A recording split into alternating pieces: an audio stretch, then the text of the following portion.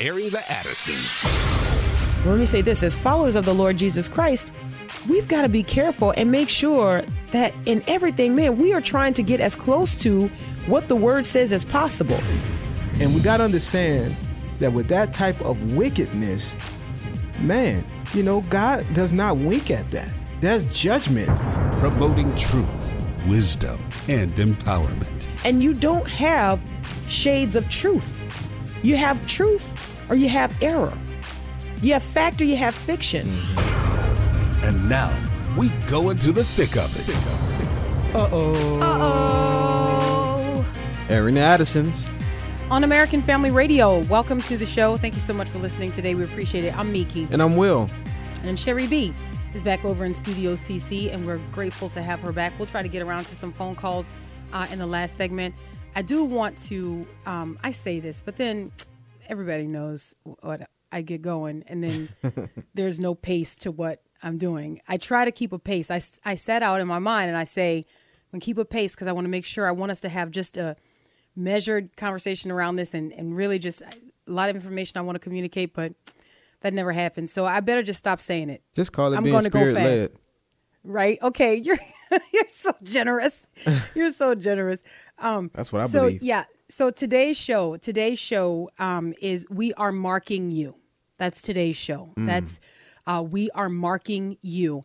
And I want to encourage every Christian who is holding true and holding firm and fast to sound doctrine, holding fast to the scriptures. I want to encourage you to be marking those who cause divisions among us.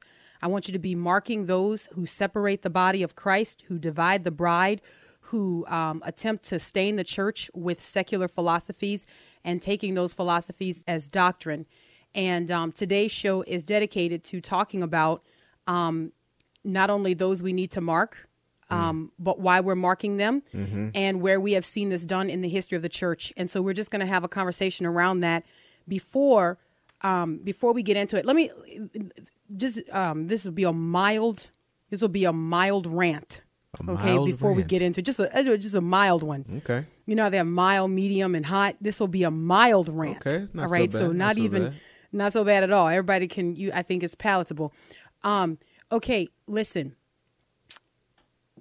Pet peeve of mine. All right. Okay. And this, I cannot stand cowardice. I can't stand it. I can't stand. I don't like that. So often what tends to characterize the church is weakness and cowardice under the guise of understanding and long suffering and balance. Oh man, discard that word. All of the, we want to be balanced and we want to be nice and we want to be loving. I don't like weakness. I don't like cowardice. And I don't like the bride of Christ being trampled under the foot of men because those who are charged, who are put on the front line to defend and protect the bride are too afraid to do it. It makes me sick. And so let me just stand up and say to everyone else who sees this happening in the church, and it's working its way through the church like leaven. Man. It's working its way through the church like leaven, and it's destroying the body of Christ. And if there's not a time for you to be upset about something that you see happening, I don't know when there's going to be a time. Now you've got people who don't know what they believe about the gospel.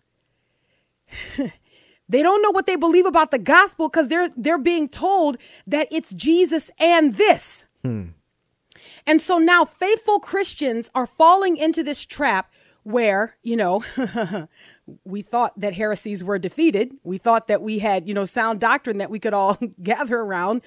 But apparently we don't. We have a resurgence of false doctrine that has taken root in the church, and it has to be uprooted. And how do we begin that process? How do we start doing that? All right. We mark those who are causing divisions among us. And that is what we're going to do. And the scripture reference, in which you may hear a lot of these thin, beautiful pages flipping because we got a lot of places we want to go in the Bible, because whenever we take a position in culture, we don't take that position because we feel like it. We take that position because we are compelled to take that position in culture because of what the word of God teaches us, right? And when we are talking about gospel issues, when the gospel is at stake, how do you keep silent? I don't understand these people. And I'm going to try so hard not to be so New Orleans today, but I don't understand these people. The gospel is on the line and you're going to keep silent? Man, I have these bursts of thought, right? People know I have these bursts of thought. And sometimes they come in like a wave, and then I just write them all in like a series of thoughts. And then sometimes it's just the one thought.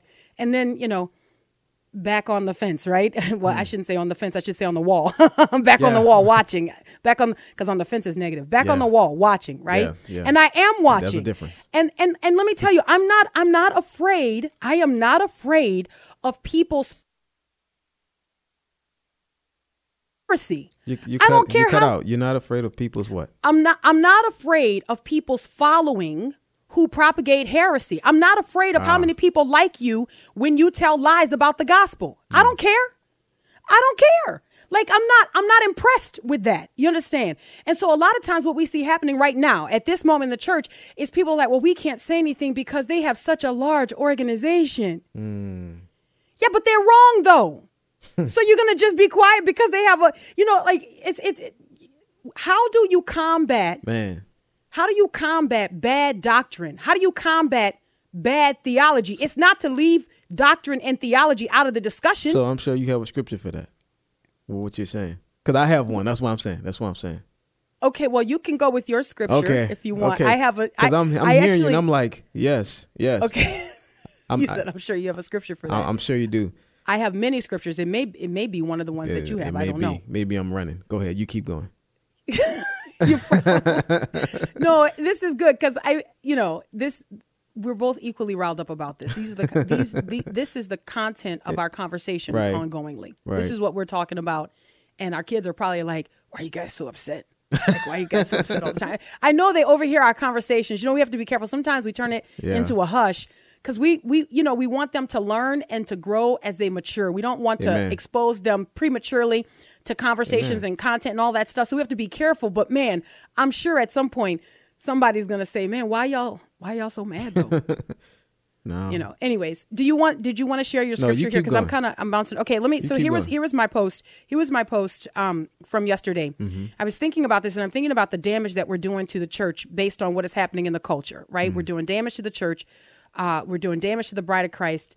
Members of the body of Christ are hurting in all kinds of different directions. Okay, members of the body of Christ are hurting, and so I was thinking about how we've gotten to this point and how we have so veered away from what would have been commonplace in the church to where we are now. Yeah. And so I was thinking about this, and this is what I took to Facebook to write this post, because I was thinking, man, we're getting it wrong.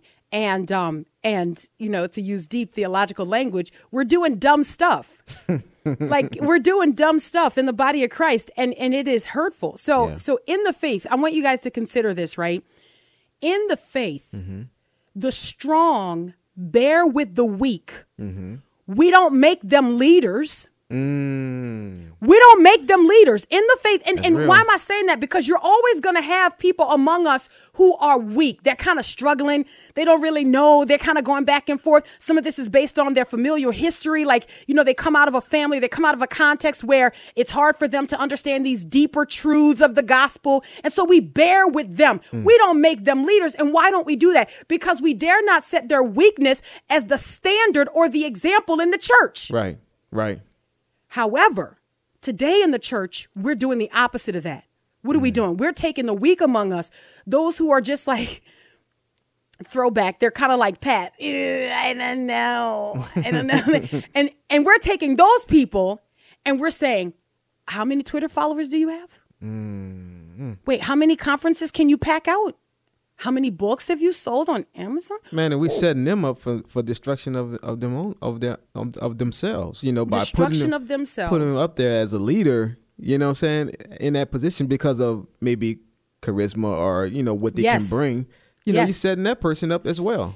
And because they appeal to the culture. Now, one must stop and ask oneself, why do these people appeal to the culture? Because they're speaking the culture's language. Mm-hmm. And I don't mean that in a sense of like, how do we translate this so we get the gospel in people's? No, I mean, you're speaking their language in their rebellion against God. You're speaking in agreement with them, however slight it might be. That's what you're doing. But here is the encouragement. Mm-hmm. Okay. So we need not put weak people in positions of leadership. We need not give weak people influence, because that's what leadership is. Leadership is influence, right? Mm-hmm. Leadership is influence. So we need not give weak people influence over the church. But let me say this. The body of Christ has a track record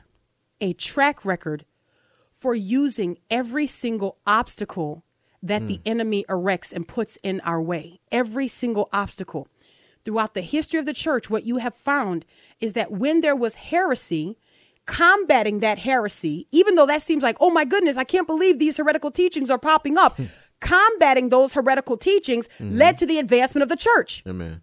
Right? Yep. So it led to solidifying sound doctrine. Yes. What is it that we have? What biblical support do we have for the positions that we have taken? How do we collectively get together and put this in, like a creed, and then say, this is what we believe? Many people don't understand that, we have these creeds in response to heresy. Mm-hmm.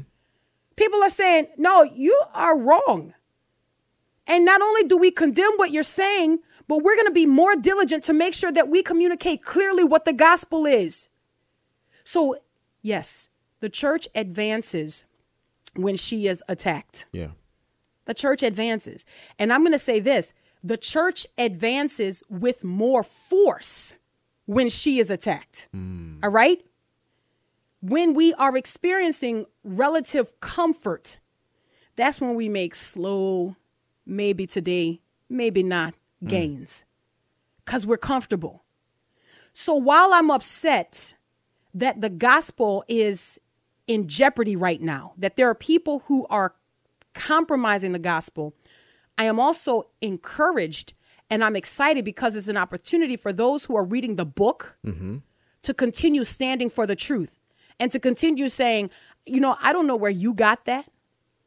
But that's not in the scriptures. Right. Speaking of the scriptures, well, what scripture did you want to share? What came to mind? Oh, it was one of Paul's admonishments to Timothy in 2 Timothy, chapter 2, verse 14. Say, remind them of these things and solemnly charge them in the presence of God not to wrangle about words, which is useless and leads to the ruin of the hearers. Be diligent to present yourself approved to God as a workman who does not need to be ashamed, accurately handling the word of truth. Then it says, but avoid worldly and empty chatter, for it will lead to further ungodliness.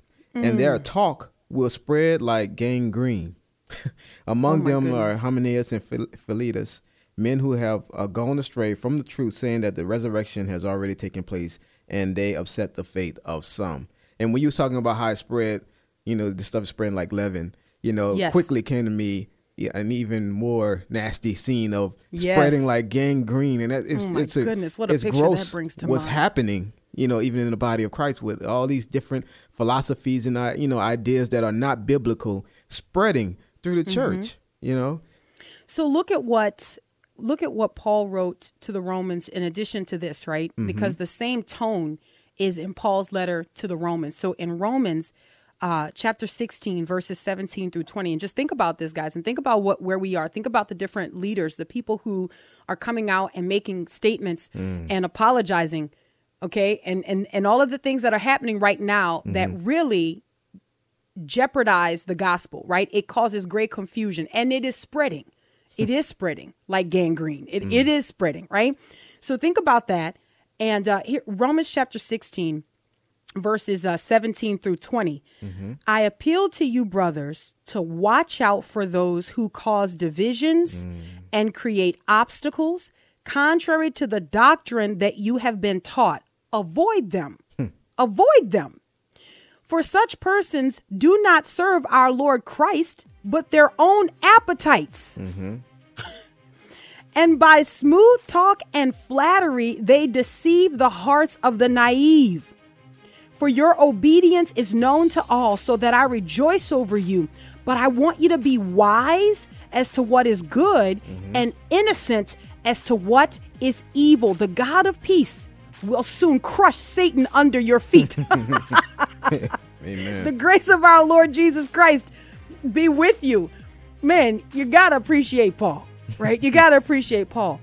But listen, this is what we see happening today. When we come back on the other side of the break, we'll break this scripture down, and then we'll take a look at what is happening in the culture and why this scripture is instructive for us today. We got to keep holding the line, guys. Amen. This is not the first time we've been here. All right, Aaron the Addisons, we'll be right back.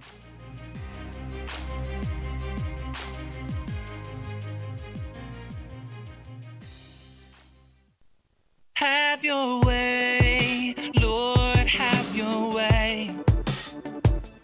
This with all my heart I say. In your love I'll trust and I'll obey. Jesus, have your way.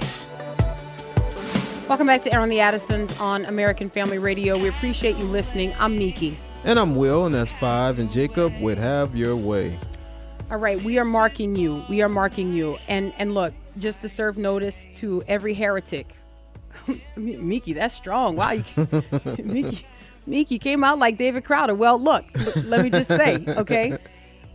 If you deviate from orthodoxy, if you deviate from the scriptures, if you deviate from doctrine, what does that make you? Like, I mean, I don't know. I just don't know what that makes you. Like, I don't know if that makes you just, you know, what do you want? Nicer words? You want just like confused? Like we're marking confused people. You guys are so soft. We're marking confused people. These people are heretics. If they veer away from the doctrine that we have received, okay? Like, I mean, look, you know, calling them a heretic might seem strong. But I think I'm in pretty good company because Paul did not give them softball responses, right? No, not at all. I mean, I'm Heretics? not. No. Come on, man. I'm not. Look, to keep it, you know, to keep. All right, I'll just leave that alone. Okay. Heretics is mild. All right, people. Heretics is mild. But that's what they are. That's what they are. If they're departing from truth, if they are departing from orthodoxy, if they are departing from what we have inherited, what has been passed down to us, what we have received, if they are creating a new doctrine, if there are new methods of repentance, right? If we are to, well, and I don't want to get too far ahead of myself, but look, if I'm a hold Jesus hostage to my blackness, then man, we got some heresy, man. That's heresy. Man, all right. I am not going to make much of Christ until you make much of my skin color. No. And what you think? Let the weight of that come to rest on you like a nasty cold blanket. That's not comforting. That's not comforting. This is what people are saying today. You know, if you're going to tell me, well, all right, again, let's go back, because why are we marking people? Why are we looking at people who are making claims in the church, who have platforms, who have followings, who have influence? Why are we looking at these people and listening to what they're saying and marking them? Because the Bible tells us to do it. And the Bible is not uncertain about this. The Bible is not unclear. So you look at Romans chapter 16, verses 17 through 20. I read it before the break. I'm not going to go into reading it again, but I am going to break it down for a second, because I think people need to understand the strength of the terminology that is used by the Apostle Paul. He's not mincing words. It is not playing patty cake with these people and saying, well, I mean, I don't want to be disliked, so I'm not going to speak out. No, he is instructing very strongly that we mark these people. And the word here that is used when it says mark in the King James, but the ESV says to watch, right? I like the ESV says to watch. I know. I like Mark too. I do. I know. It has a little more, you know. It calls to mind a little bit of a target, like I'm going to do something with what I observe. Because Paul understood what was at stake, you know. That's right. So we wouldn't expect him to think lightly about this, and we shouldn't as well. So that's exactly right. So the word that is used there, the Greek word is transliterated scopien, right? Which means to look at, to regard attentively, to take heed, to beware, to consider. It comes from the Greek word scopos, which means to take aim at. That's what's on the gun, the scope. You got the scope. Hello. So maybe I haven't researched that, but maybe it's where we get our word scope. I don't know. That would be neat to see, right? Hey, it may be where we get our word scope. Sounds like it to me. But you can see how mark would work here. To mark those, to take aim at those who cause divisions among you. Now, where is the patty cake play in this? I don't see it. Where's the patty cake play in this? The term signifies to observe attentively and diligently, as those do who are placed on a watchtower to observe the motions of their enemies. Wow. Yeah, guys, that's pretty straight up. please don't just read your Bible. Please study it. Because if you're just reading your Bible, man, it's like skimming. It's like going and just picking up fruit and hors d'oeuvres. Like, because we study wouldn't your tolerate Bible. some of the things we tolerate if we understood what was at stake and what is being And said what you're here. commanded to Yeah, do. what is If you being really said here. understood what you're being commanded to do, you would take it more seriously and you would do it more diligently, right? Wow. So that means there's no patty cake. We're not playing peekaboo with these people when they stand up and they present a different gospel. When they tell us that we need to be allies to wickedness, J.D. Greer. When they tell us that they're going to care about Christ when we care about blackness, the Bidi Anabwile, I'm marking you. I'm marking you. And I don't care if that upsets you. Why? Because you're a threat to the gospel. You take those who are weak in the faith and you weaken them even further. You're a threat to the gospel. I'm marking you. Why? Because the Bible says to mark you. I don't care who you are. I don't care what organization you oversee. If you're a threat to the gospel, my allegiance to Christ is greater than your influence. I don't care who you are. You've got people who stand up, and I have all of this near the end here. All right. You're running. I'm running. Yeah, Let running. me just say this. So where there are new doctrines that are created, we are admonished to mark those people who are creating those new doctrines, to call them out, to do so boldly and without apology and without timidity and without cowardice. What can man do to you? What are they going to do to you? They're going to not let you follow them. They're going to block you. Oh, you're so soft. They're going to block me. They're not going to let me be friends with them on their page. I'm not going to get their emails. So what? So what? The gospel is at stake. And I'm calling him a heretic, and I'm trying to think of what is a current cultural equivalent to what Paul suggested about the Judaizers with the Galatians. Man. They were there. Paul was like, don't stop at. Wow. I'm just saying, Yeah, it the was strong. It gospel, was strong. this is important, guys. Strong. And I wish we loved Jesus enough to realize how important this is. This is not just about people rioting in the streets. This is about the culmination of a narrative that is antithetical to the gospel, that now we must all view each other through the lens of skin color. And what's worse is that the riots are not just in the streets. The riots, spiritually speaking, are breaking out in the church. And people around here talking about monuments. They're tearing down. What are they tearing down in the church? What are they doing in the church? They've infiltrated the church. They're standing up publicly, making apologies on behalf of the church, making the entire church culpable for something she hasn't done. You stand up, you represent a church, you make a collective apology. What are you saying? Right. We've all just been a group of racists. We here in the church. And we sit and everybody just sits back and they're okay with it because, in today's culture, to say anything that doesn't go with the collective, to be on the outside of it, it confirms what these people are charging. No, it doesn't. No, it doesn't. You better say something. Mm-hmm. All right. So anyways, moving on. The scriptures don't just stop at Romans and our encouragement to mark those that cause divisions among us in Galatians chapter 1, verses 6 through 10. And I'm going to turn there. We're going to look at it. This is what the Apostle Paul said to the Galatians. He says, he writes, I'm astonished that you are so quickly deserting him who called you in the grace of Christ and are turning to a different gospel. You're turning to a different gospel, a different means for salvation, Additional repentance, critical race theory says. Additional repentance. Come on. Not that there is another one, but there are some who trouble you and want to distort the gospel of Christ. But even if we or an angel from heaven should preach to you a gospel contrary to the one we preach to you, let him be accursed. Verse 9, as we have said before. So now I say again, if anyone is preaching to you a gospel contrary to the one you received, let him be accursed. And verse 10 here. And this, I'm going to tell you, I really see this as one of the driving forces behind what is happening in the church as it pertains to the culture. The culture is going crazy.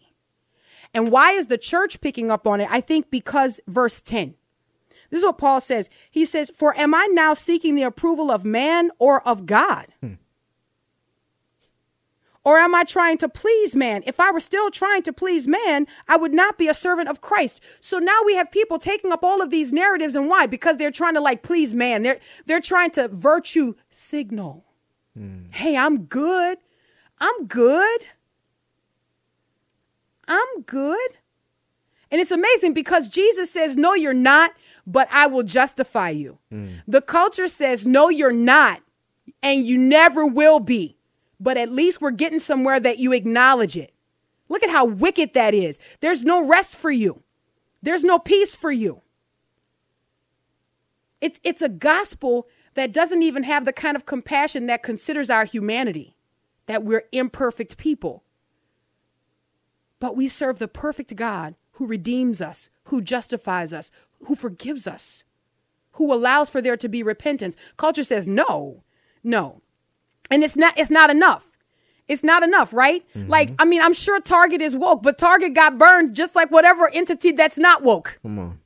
Like, I mean, come on, right? It's not enough. So you can light up Amazon and say that Black Lives Matter. All you've done is just drawn attention to yourself, because all of these people are doing these things to say, please. It's like Honey, I Shrunk the Kids. Dad, don't eat me.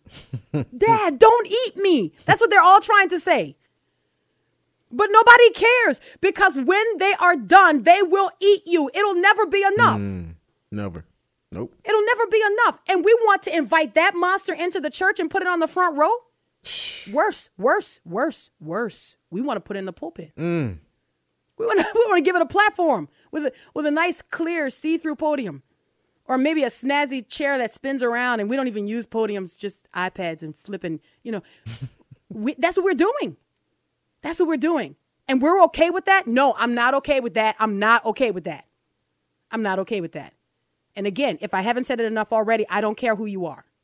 I don't care what your following is. I don't care what your organizations are. I don't care what your affiliations are. I don't care how many conferences you pack out, how many books you self-promote, how many books are popularized by the people who follow you and share your stuff. I don't care. I don't care how many letters you have behind your name. I can read and study the Bible too. Amen. I don't care how many people download and listen to your podcast. I don't care. I don't care how many people follow you on Twitter. The gospel is at stake. The church must stand up. Amen. And I don't care how small you think you are. Well, what can I do? You better tell the truth where you are. You better tell the truth with your friends. If your skin is lighter color, in today's culture, we say white. And you've got a friend who walks up to you demanding, hey, man, we need to apologize for the privilege that we have. You better call him out as a racist. You say, Miki, that's sensational. I know, isn't it? You think about that. But think about the partiality that is being displayed in that type of statement. Yeah. So you mean to tell me two white people are standing over in the corner at church talking about the privilege that they have? I'm sorry. I think what you're saying is you're better than me. Is that what you're saying? No, that's not. No, but that is what you're saying. Do you see how condescending that is? And that's what our culture is feeding us today. And guess what? With my brown skin, culture calls it black, but it's really not. I'm supposed to feed to my kids a narrative of inferiority. In New Orleans, we say, go sit down somewhere. And the church is going to adopt this? Man, we already defeated this. Amen. We already defeated these divisions. Yes. Man. Yes. All right. So 2 Thessalonians chapter 3, verses 13 through 15. As for you, brothers, do not grow weary in doing good. If anyone does not obey what we say in this letter. And this is after Paul is given the charge to call out those who are being idle. Those who are not working, those who are busybodies, who are not, you understand? Like this is church discipline. What's that? This is, man, nobody knows what that is. Church discipline. Right? in this same passage here, Paul is like, if a man won't work, he won't eat.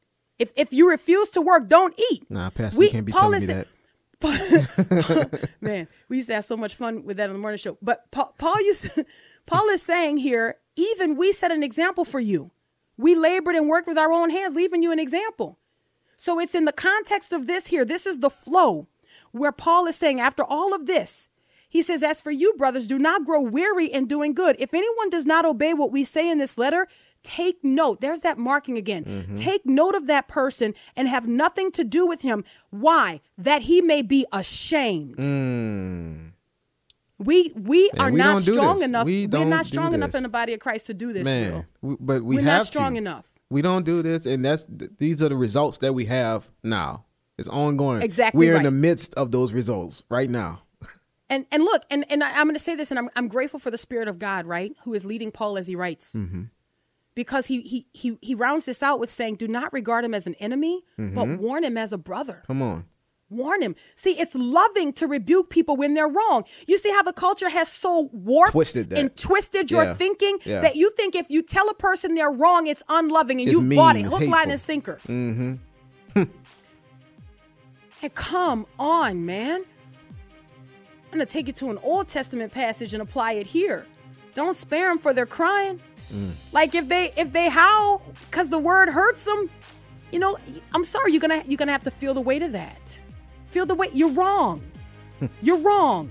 There's no additional repentance necessary. There's only one before whom every knee is going to bow and every tongue confess Jesus Christ is Lord. Amen. Nobody is kissing anybody's boots. Come on, man. Wow. Who do you think you are? Let them feel ashamed. You're teaching false doctrine. You're a heretic. Be ashamed and repent. Amen. Aaron the Addison's American Family Radio. We'll grab the break.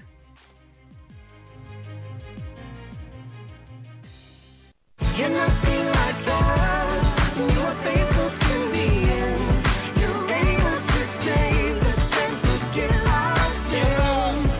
Your love's not like ours. Never wavers, never bends. Your love is amazing, so we lift our hands. As I urged you when I was going to Macedonia, remain at Ephesus so that you may charge certain persons not to teach any different doctrine, nor to devote themselves to myths and endless genealogies which promote speculations rather than the stewardship from God that is by faith. The aim of our charge is love that issues from a pure heart and a good conscience and a sincere faith. Verse 6. This is 1 Timothy chapter 1. I'm now at verse 6. Certain persons, by swerving from these, have wandered away into vain discussions. Vain discussions. Desiring to be teachers of the law without understanding either what they are saying or the things about which they make confident assertions. The confident assertions, those are the things that can be so intimidating because these people are so smart, you know, and they start talking to you and then they use all kinds of terminology where you feel like you're just so unlearned. Right. You feel like you don't know nothing. You know what I mean? And they intimidate you. And so then you can't exchange with them on social media because you want to start talking and they start pulling in. And which, by the way, I have a list of don't do's here and I'm going to try to hurry and get to it. Right. Okay. I'm going to have a list of don't do's for the church as we continue to push back darkness. We got to take our positions on the battle lines. OK. And so one of them, I just got to say it at this point, I think it becomes important. Do not give in to the use of extra biblical resources. Come on. Don't give in to the use of that. Like when a person tells you, can we look at the Bible, please? Come on, keep it to the book. Keep it to the book. Make them make their claim solely using the scriptures. Say, make your claim solely using the scriptures and tell them, and look, and in return, I promise to you, I will do the same. I'm only going to use the scriptures. Let's use the scriptures. Let's compare apples to apples, right? But that's not what's happening in the culture today. Today, when you disagree with them, what they say is you need to go read this and you need to go do this. You need to be up on this. And my thing is, let's say I don't. Right. I was told, and look, I'm telling you this because I did it. I don't care. This is my response on social media. Let's say I don't go read all your books and your resources and all your authors and all your scholars. Let's say I don't. Let's say I only agree to read the Bible. Make for me a biblical claim to support your charge, a biblical defense to support your charge. She couldn't do it. Impossible. She couldn't do it. It's impossible. She went and got other people on the post. Look, she went and got other people on the post, including white women who told me that I was not woke. And then said you didn't really want it. You didn't really want to know. They said they said you don't want it. And I said, no, I guess I don't. I guess I don't. And what they mean, what do they mean by the it? It's the knowledge. I don't really want I don't want to be woke. No, I guess I don't. I've had my eyes open once. Jesus Christ opened my eyes. What are you going to do that Jesus Christ didn't do? Amen. No, I don't want to be woke. Not in your definition of woke. So it was so delicious, guys. I couldn't resist it. They went and got other wokies to come and tell me that I was not woke. And among them were a couple of white women. Now, listen, I'm out of my mind to use their game, but it was just, I couldn't resist. It was like, you shouldn't lick the frosting, but you're like, man, So I did. And so I said, oh, I'm sorry. Wait a minute. Are you white women telling me, the black woman, that I'm not woke? Do you understand this is not permitted according to your own doctrine? Guys, I wish I was making it up. You know what they did? They apologized to me they sure because did. I have more points. You see how foolish this is? Goodness. It's It's so ridiculous. crazy. Because I showed my card, which keeps tabs of my points. And so I have a lot of points right now, which demand respect. You see, this is what our culture is saying. And we're going to let this be the norm in the church. I got to move on. But this is, it's ludicrous, guys. Right. And when you play with these people on their playground, you know what I'm saying? They get mad. They get mad and they do exactly what you suspect that they're going to do, which is give in to the narrative because they've bound themselves by it. They've bound themselves by it. What are they? They can't do anything different. So when the person with the most points in the room shows up, everybody else has to keep quiet. That's another one of my points. Don't agree to any conversations where you can't speak. That's not a conversation. That's a monologue. Come on. That's not a conversation. That's a presentation. You tell people I didn't buy tickets to this conference. Why are you just presenting? Guilted into that. You're That's supposed ridiculous, to sit down man. here and listen. Never agree to a conversation where you can't speak. Never, ever. Never agree to a conversation where you can't speak. That's ridiculous. These people understand how this works. Your silence then becomes an admission of guilt. You're confirming what they already believe about. Don't play those games. This is ridiculous. The Bible invites us to reason together, right? To come and discuss. Now you got to check your logic at the door to have a conversation with these people. And we want this in the church. I'm saying that we don't. Look, in the history of the church, we have seen repeatedly what it looks like for those to be marked among us that cause division. We have seen this. This looked like what Tertullian did. Tertullian, whose writings near the end of the 2nd century, going into the 3rd century, defined or defended Christian beliefs, right? He defended Christian beliefs against heresy. He defended the moral behavior of Christians. This is why we do what we're doing. We're not a threat to people. This is the defense for why we live such peculiar lives. This is what Tertullian did. Tertullian also, and this is relevant for today, Tertullian also rejected pagan philosophies. He saw them as a threat to the gospel. Let me repeat it. Tertullian rejected pagan philosophies. He saw them as a threat to the gospel. He famously asked this question, and we quote this all the time. What has Athens to do with Jerusalem? In other words, what are these Greek philosophies and all these things you guys get so geeked up about? What does that have to do with the kingdom of God? What does Athens, the seat of knowledge and learning and the acquisition of knowledge and all of this, what does that have to do with Jerusalem? Meaning the kingdom of God and his people. We need to be asking that question today. What does this outbreak that is happening in our culture right now?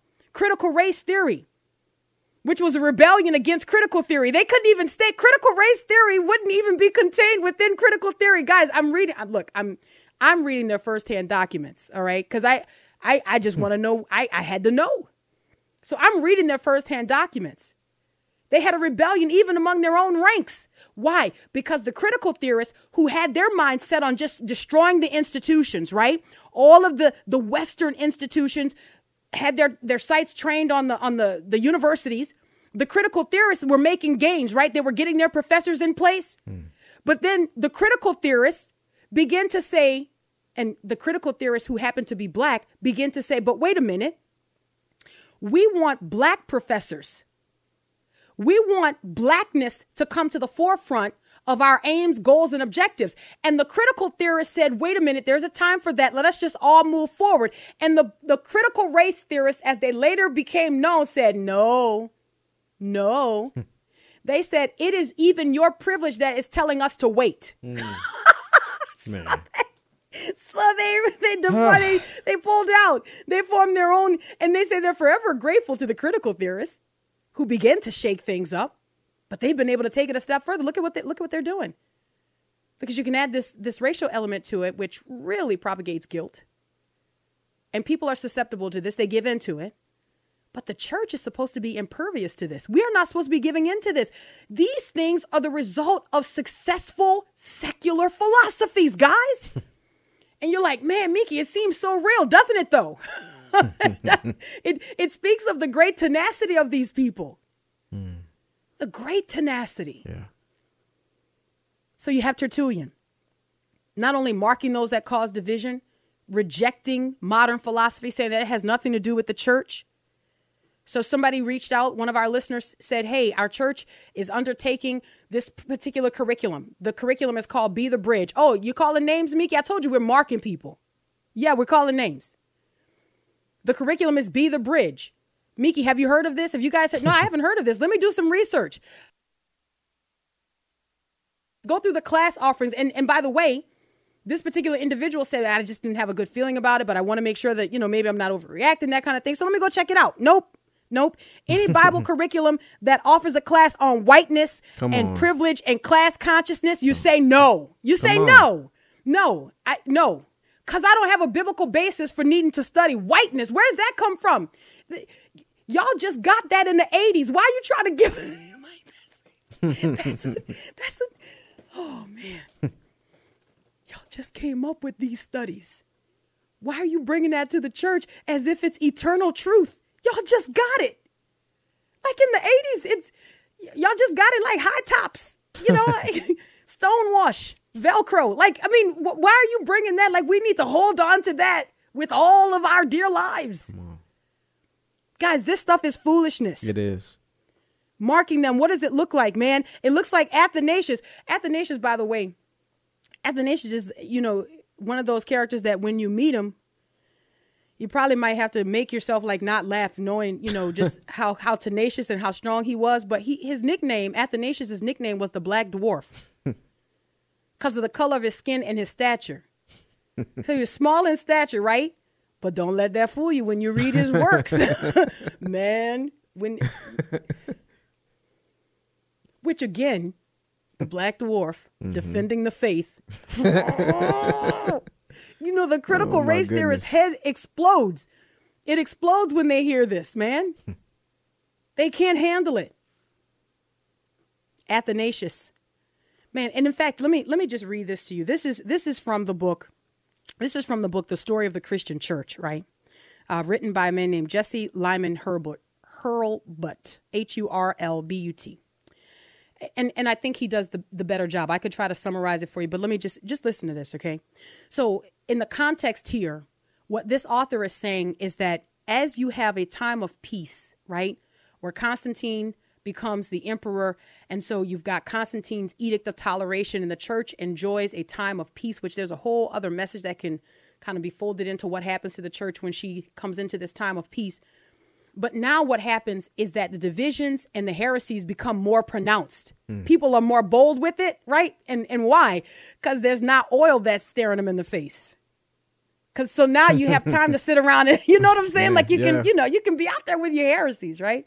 So this is where we pick up. Wow. So the first controversy, talking about the heresies that came to attack the church that were a threat to the gospel. The first controversy, I'm reading here from the book. The first controversy arose over the doctrine of the Trinity, especially the relation of the Father and the Son, Arius, a presbyter of Alexandria, about 318 AD, set forth the doctrine that Christ, though higher than the human nature, was inferior to God and was not eternal in existence, but had a beginning. You know, we were talking about this because we were teaching our kids what is orthodox and wanting them to understand. You know, our 13-year-old said, you can see how a person arrives at that conclusion when they try to make God make sense to them. It would be just easier to accept that. Right. It would be easier just to say, oh, well, I don't understand the Godhead, so let's just give Jesus a starting point. Right? I mean, I just want to point out, you know, she's 13. She's 13, right? Okay, but here we go. Back to the book, right? So this is what Arius does.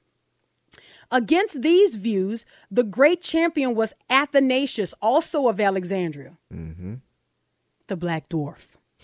He asserted the unity of the Son with the Father, the deity of Christ, and his eternal existence. And this is really important, guys. I want you to hear this well. The controversy extended throughout the church, and after Constantine had vainly endeavored to end the strife, he called a council of the bishops meeting at Nicaea in Bithynia in 325 AD. All of this is ringing a bell. People are all like, they go, oh, wait, Council of Nicaea. Okay, yeah, we got it, right? This is why our creeds come out of this. But listen to this, guys. Athanasius, at that time, was only a deacon. He was permitted to speak, though not to vote, was able to bring the majority of the council to condemn the teachings of Arius. So, no power. No power to vote, right? And watch this. He was not politically powerful like Arius. I just want you guys to think about this in a modern context, right? His opinions, Arius's opinions, were held by many of the upper class. I want you guys to get this, right? But listen to this. 5 times Athanasius was driven into exile, and as many times he was recalled. When a friend said to him, Athanasius, you have the whole world against you. Athanasius, you have the whole world against you. Athanasius replied, be it so. Athanasius against the world. Athanasius contra mundum. Listen, folks, this is what I'm telling you. Right now, we exist in a culture where it seems like all of the culture is turned against us. We're like, dude, we're just trying to abide by the truth of the word of God. And they're saying, but everybody is against you. Your ideas are antiquated. They're outdated. They need to become all stock photos. They're saying the world is against y'all. Then you know what? You need to say, well, then you know what? It's us against the world. Amen. It's us against the world because we're going to stand for the truth. We're going to stand for the truth. Jesus Christ is worthy. Man, I didn't even get to my list. Do not enter a conversation where you're not permitted to speak. Do not agree to esteem extra biblical sources. Do not agree to exclude the Bible from any conversation. Do not agree to purely emotional claims. Ask for support. Ask for evidence. Do not fall into the trap of incoherent logic. We are not pushed into a corner by these people. Amen. Nor should we ever be. All right, until tomorrow, Lord willing. God bless.